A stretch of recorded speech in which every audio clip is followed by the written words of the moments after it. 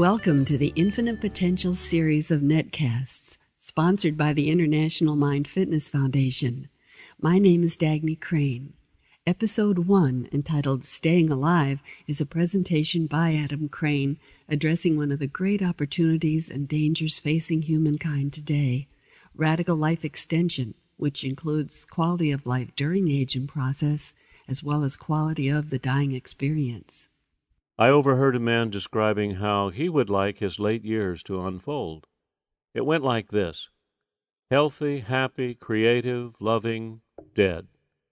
That sounds pretty good to me. No long period struggling with the diseases of aging. That is, if I get to choose. How about you? Like most of you, I learned at a young age that it is foolish to take staying alive for granted. You have to work at it. And if you also want to be healthy and have a really good life, you have to work extra hard, or be very lucky, or both.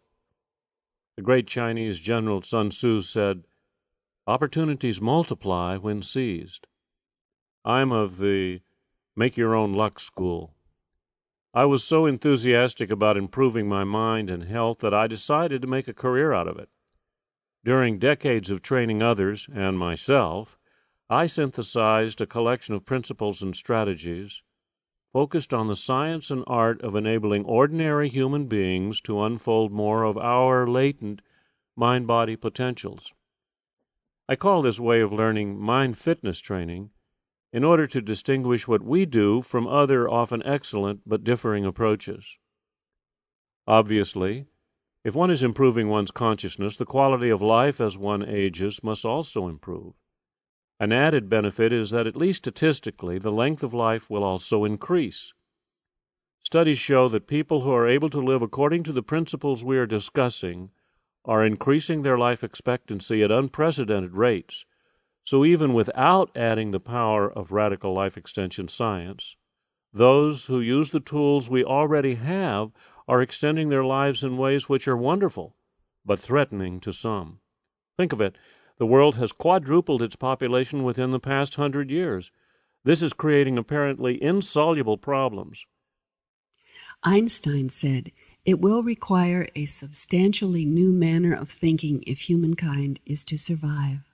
The Infinite Potential series is devoted to doing what we can to encourage the emergence of a new manner of thinking. I believe this new manner of thinking might see this rapid escalation of life expectancy as an incredible opportunity disguised as an insoluble problem. Another one of the greatest challenges facing humanity is extinction during the 21st century.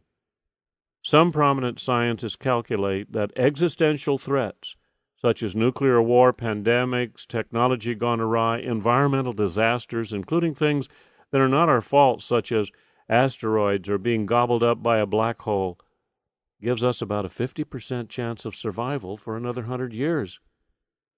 We intend to look at the existential challenges in another episode. But if for the moment we assume that somehow we do manage the existential threats, then an incredible, almost infinite potential emerges. In fact, some scientists are referring to it as a kind of singularity. A singularity, you may recall, is when something happens in nature which was unpredictable according to the laws and principles so far discovered by our science. An example would be the breakdown of the laws of physics as we know them once matter has moved beyond the event horizon of a black hole, or how the universe exploded from an infinitely small point, as in the Big Bang theory. Personally, I think the great evolutionary leaps that have taken place leading to modern humanity, specifically Homo sapiens sapiens, do qualify as singularities.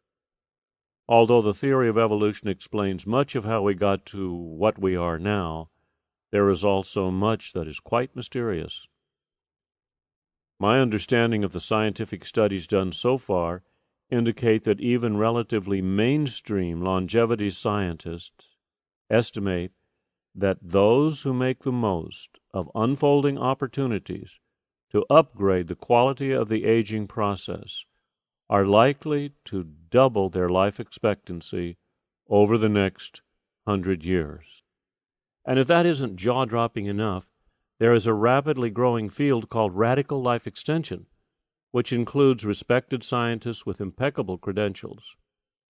Estimates of how long lives might be extended vary from a minimum of about 150 years to much longer. Aubrey de Grey of Cambridge University and Ray Kurzweil, a leading inventor, entrepreneur, and futurist, make compelling cases that the first 150-year-old and the first 1,000-year-old are probably alive today. De Grey thinks the first 1,000-year-old may be only about 20 years younger than the first 150-year-old. I know it seems impossible, but remember, most scientists and futurists predict there will be more scientific discoveries in this century than have occurred in the past 10,000 years combined. If a scientist says that something is possible, he is almost certainly right, but if he says that it is impossible, he is very probably wrong. Arthur C. Clarke. Even if we accept the lower figure of 150 years, seemingly insoluble social, economic, environmental, and ethical problems arise. If you and I have strong conflicts about life extension issues, then we are likely to sabotage any effort to claim these benefits for ourselves. Of course, none of us are interested in living a long time if we are sick and frail and life has lost its fun. But then the unfolding science of radical life extension is really not so much about helping the old get older as it is about helping people stay relatively young longer. Keep in mind, those actions that increase the quality of day-to-day life also increase the length of life. We are caught in a sort of tender trap. Of course, some of us who are already chronologically old but still having a lot of fun would not mind getting quite a bit older. So we are motivated to try to make a real effort to slow and even reverse the aging process if and whenever possible.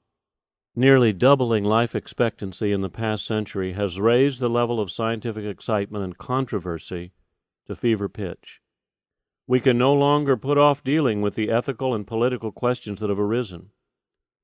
I would like to present an admittedly controversial perspective, but one which I believe has great merit and will probably eventually become the status quo. Arthur Schopenhauer said, "All truth passes through three stages. First, it is ridiculed. Second, it is violently opposed. Third, it is accepted as being self-evident." Ronald Bailey, a prominent futurist and science writer, gave an inspiring talk explaining what he calls the death trance that humanity is understandably trapped in. After all, 90% of everyone who has ever been alive is dead. 150,000 of us die every day. That's almost 55 million people per year, roughly the population of Canada. About 8 minutes have gone by since this netcast began. During that time, about 2,600 people have died. 2/3 of all people who die do so because of aging. Think about the knowledge and experience being lost. You could say wasted. Let's just imagine that each person has enough knowledge and experience to fill a book. Of course, virtually everyone would have far more than enough to fill a book, but let's just say one book. That's 54 million books per year lost. There are about 16 million books in the Library of Congress. So we lose 3 times the Library of Congress every year. And we thought the burning of the Library at Alexandria was a big deal. There is immense controversy over whether we should even try to live longer lives. The people who think science should not focus on longevity are often called mortalists. One of the mortalists, a prominent writer and philosopher, seems to feel life extension is probably a net negative and shouldn't be allowed. In fact, he has said the worst possible way to deal with the issues of life extension is to leave it up to individual choice. There is no known social good coming from the conquest of death. We can't solve social problems such as global warming, poverty, and terrorism, etc., by living longer. The Atlantic Monthly warned of an impending death shortage. The world must confront a situation it has never faced before, an acute shortage of dead people. In my opinion, there is another much more upbeat worldview which has been affecting our evolution for at least the last 300 years.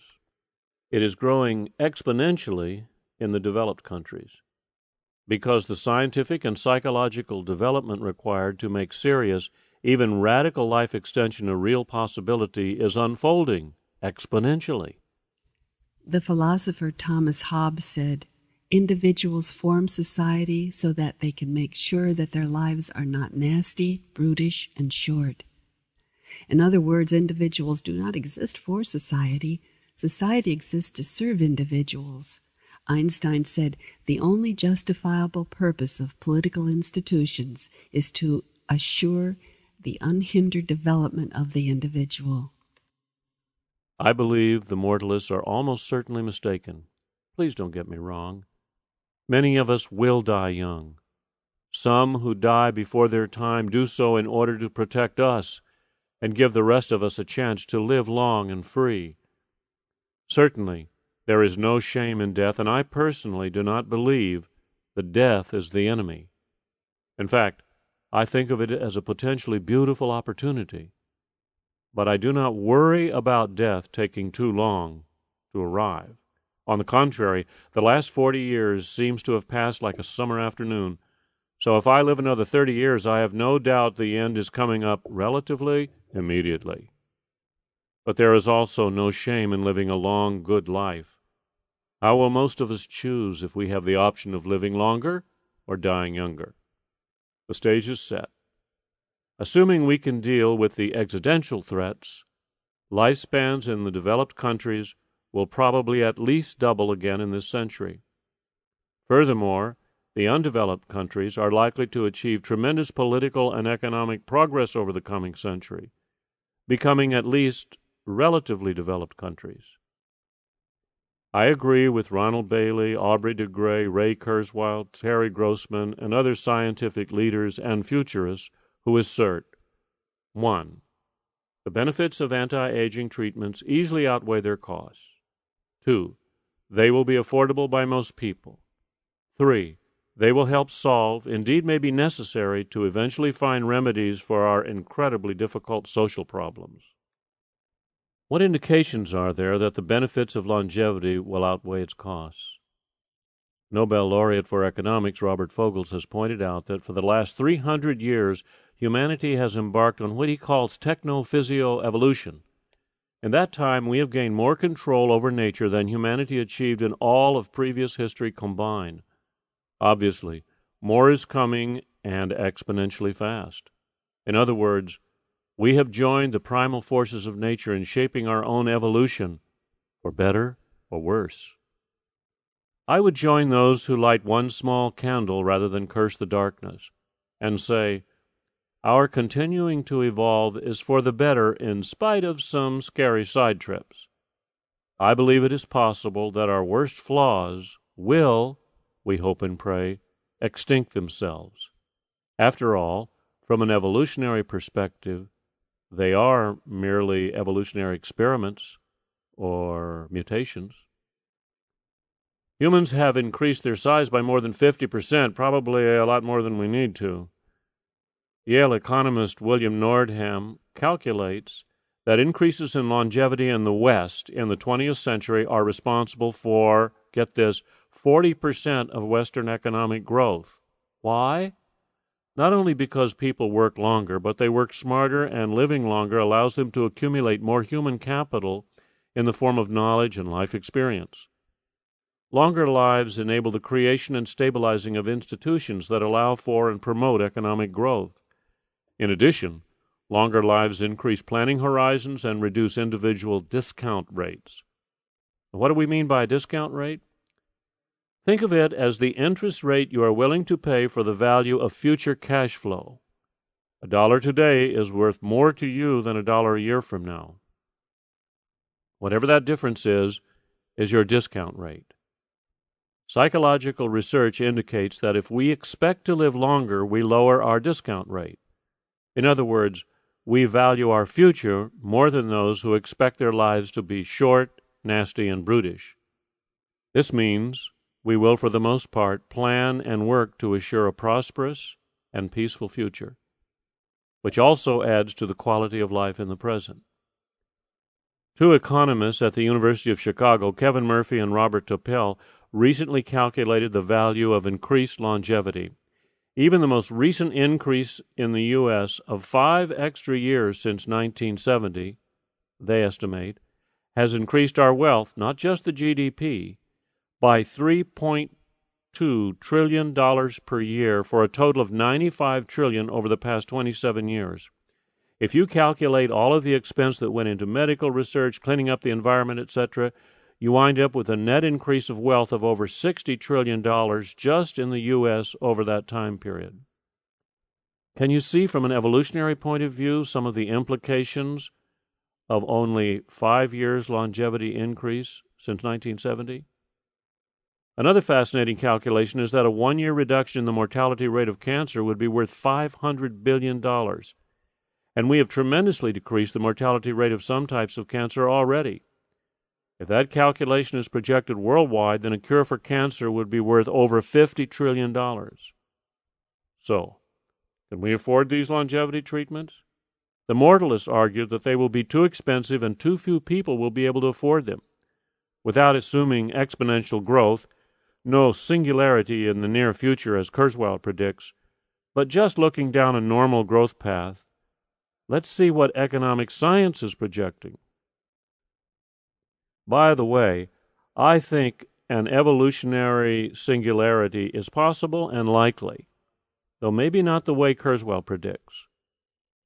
One writer argues that longevity treatments could bankrupt the economy because they would cost as much as $15,000 per year, similar to AIDS treatments, which are, in fact, a longevity treatment. So, if 80 million oldsters get these treatments, then we have a cost of $1.2 trillion per year. Now, that certainly gets the attention of someone living in today's $12 trillion U.S. economy. However, in 2003, the Employment Policy Foundation projected, and other institutions and studies support their numbers, that the U.S. economy will grow to $128 trillion by 2077. So if these numbers are correct, anti-aging treatments would cost less than 1% of GDP by 2070. Let's say that we give these treatments to everyone in the U.S. That'd be about 480 million people by 2075. Then the cost would be $7.2 trillion or less than 7% of GDP. If we think about all of the benefits, including economic, that come from living long, healthy lives, anti-aging treatments are a bargain in 2077. Some argue that the economy can't grow 7 or 8-fold in 70 years. Well, the U.S. economy grew from less than $1 trillion to over $10 trillion from 1929 to 2000. Having a per capita income of $150,000 in 2077 is no more amazing than where we are today would have been to our grandparents. What will people be doing with their long lives? One of the poorly thought-out arguments that the mortalists use is that Social Security, Medicare, and other health care payments will bankrupt our future systems. But they fail to realize that what longevitists are working on is not how to make people older longer, but rather how to allow them to stay younger longer. People will be able to work more and longer and probably will want to. Even if there were the Social Security conflict envisioned by the mortalists, it could easily be solved by allowing people to choose between their longevity treatments or Social Security. You can demand your Social Security and statistically die younger, or you can keep working or live off your savings and get your longevity treatments. I think we can guess what most people might choose. Of course, we really don't know what people will be doing with longer, healthier lives, but there are ways to think about it. For example, what are people today doing with lives that are almost twice as long as they were 100 years ago? Nobelist Robert Fogel points out that in 1875, spending for food, clothing, and shelter accounted for 75% of average consumption. People spent 75% of their lives getting those basic things. My grandfather, who owned a general store in Ridgely, Missouri, lived in 1900 in a world with a gross domestic world product of $350 billion per year. I found some statistics for the U.S. for the year 1906. Not perfect, but close enough for, as they say, government work. In 1906, the average life expectancy was 47 years. Only 14% of the homes had a bathtub. Only 8% of the homes had a telephone. There were only 8,000 cars and 144 miles of paved roads. The maximum speed limit in most cities was 10 miles per hour. The tallest structure in the world was the Eiffel Tower. The average wage was 22 cents per hour. The average worker made between $200 and $400 per year. A competent accountant could expect to earn $2,000 per year. A dentist $2,500 per year, a veterinarian between $1,500 and $4,000 per year, and a mechanical engineer about $5,000 per year. More than 95% of all births took place at home. 90% of all doctors had no college education. Instead, they attended so-called medical schools, many of which were condemned in the press and by the government as substandard. Sugar cost 4 cents a pound. Eggs were 14 cents a dozen. Coffee was 15 cents a pound. Most women only washed their hair once a month and used borax or egg yolks for shampoo. Canada passed a law that prohibited poor people from entering into their country for any reason. 5 leading causes of death were: 1. Pneumonia and influenza. 2. Tuberculosis. 3. Diarrhea. 4. Heart disease. 5. Stroke. The American flag had 45 stars. The population of Las Vegas was 30. Crossword puzzles, canned beer, and iced tea hadn't been invented yet. There was no Mother's Day or Father's Day. 2 out of every 10 adults couldn't read or write. Only 6% of all Americans had graduated from high school. Marijuana, heroin, and morphine were all available over the counter at the local corner drugstores. Back then, pharmacists said, heroin clears the complexion, gives buoyancy to the mind, regulates the stomach and bowels, and is, in fact, a perfect guardian of health. 18% of households had at least one full-time servant or domestic help. There were about 230 reported murders in the entire U.S. My grandfather could not have imagined living in a world in which his grandson could make his living as easily and comfortably as I do. Today, Fogel calculates that acquiring the same basics that took 75% of one's income takes about 12% of consumption today. By the way, my grandfather, Richard Calhoun Crane, was about 41 when he died in 1918 during the swine flu pandemic, because antibiotics hadn't been invented yet.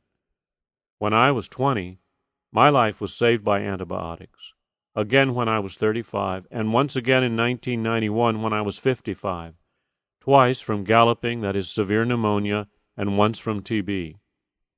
One of the major reasons we have an overweight pandemic in developed countries now is because of plentiful, cheap, delicious food and work that demands little physical exertion. According to Fogel, 67% of our income now is devoted to what he calls leisure. In 2040, Fogel estimates that the average household will only have to work 340 hours per year to maintain the same level of food, clothing, shelter, and leisure that we have today. A lot of time for people to spend on what we call leisure or optional goals. One of the moralist writers says that people will be able to continue their mediocre lives without having to think about higher questions like, what is life used for?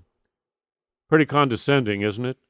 It seems likely that he feels he would be an exception.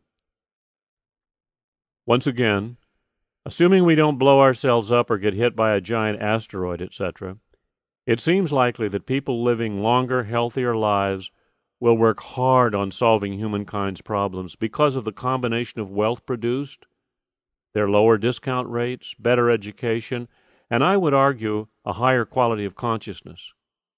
Even with today's lifespans, it is clear that many, if not most, older people, especially when healthy, care about environmental issues, poverty, lack of education, political and psychological freedom, and terrorism, etc. In fact, Bailey presented a paper to the World Future Society which argues that humanity will be restoring nature and withdrawing from the abuses of nature by the middle of this century. Indeed, the environmental movement has already been gaining momentum for decades. Investment in fixing environmental problems is exploding, and it has already become a source of substantial profit in the marketplace. A RAND Corporation study on poverty last year projected that because a high proportion of healthy older people are working, the ratio of younger people to old people working is changing fast. The RAND study argues that actually health comes before wealth, contrary to the long-standing view that wealth leads to health. Of course, there is synergism in that improving one improves the other. What about terrorism? Note that few suicide bombers are old people. Terrorism tends to be a young person's game, and if those young people had a lower discount rate, they could look forward to longer, healthier, more prosperous lives. I believe terrorism as we know it today would begin to dry up. People with something to live for value their lives much more, and usually the lives of others. Patience grows with age. The young are much more likely to see issues as black and white, and much more ready to use violence to try and get their way. It is humorous that we have to do a study to realize that. There is a correlation between longer lifespans, scientific and technological progress, and globalization. Globalization is forcing countries to cooperate more and making war far more costly because it is difficult for one country to attack another without hurting its own economy. World peace will not come immediately if we live longer, but it is reasonable to assume there will be a tendency in that direction. Mortalists, it seems to me, like the Luddites, are on the wrong side of evolution and history. Apparently they fail to grasp that the effort to extend both the length and the quality of life is a perfect example of human flourishing. One of the highest expressions of human nature is to do the best we can with what we have to work with. And part of doing our best is to try to overcome limitations imposed on us by our genes, evolution, and our environment. Future generations will look back with astonishment that some people at the beginning of the 21st century actually wanted to stop the evolution toward longer, healthier lives. Apparently, to protect their distorted, pessimistic, and frankly condescending view of human nature. They will look back and thank those who worked to make their world of longer, healthier lives possible. I salute Aubrey de Grey and the tens of thousands of others who are working so hard to improve our health, stretch out our middle years, and increase our lifespans. So, we have looked into some implications of substantially longer, healthier lives. In other episodes, we will look at what you and I can do to enhance the quality of our lives while simultaneously extending our lives.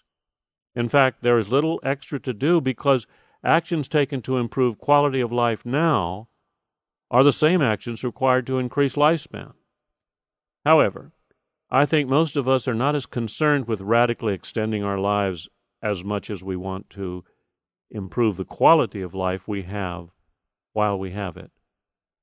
That means enhancing consciousness, and that is the intention and mission of our work.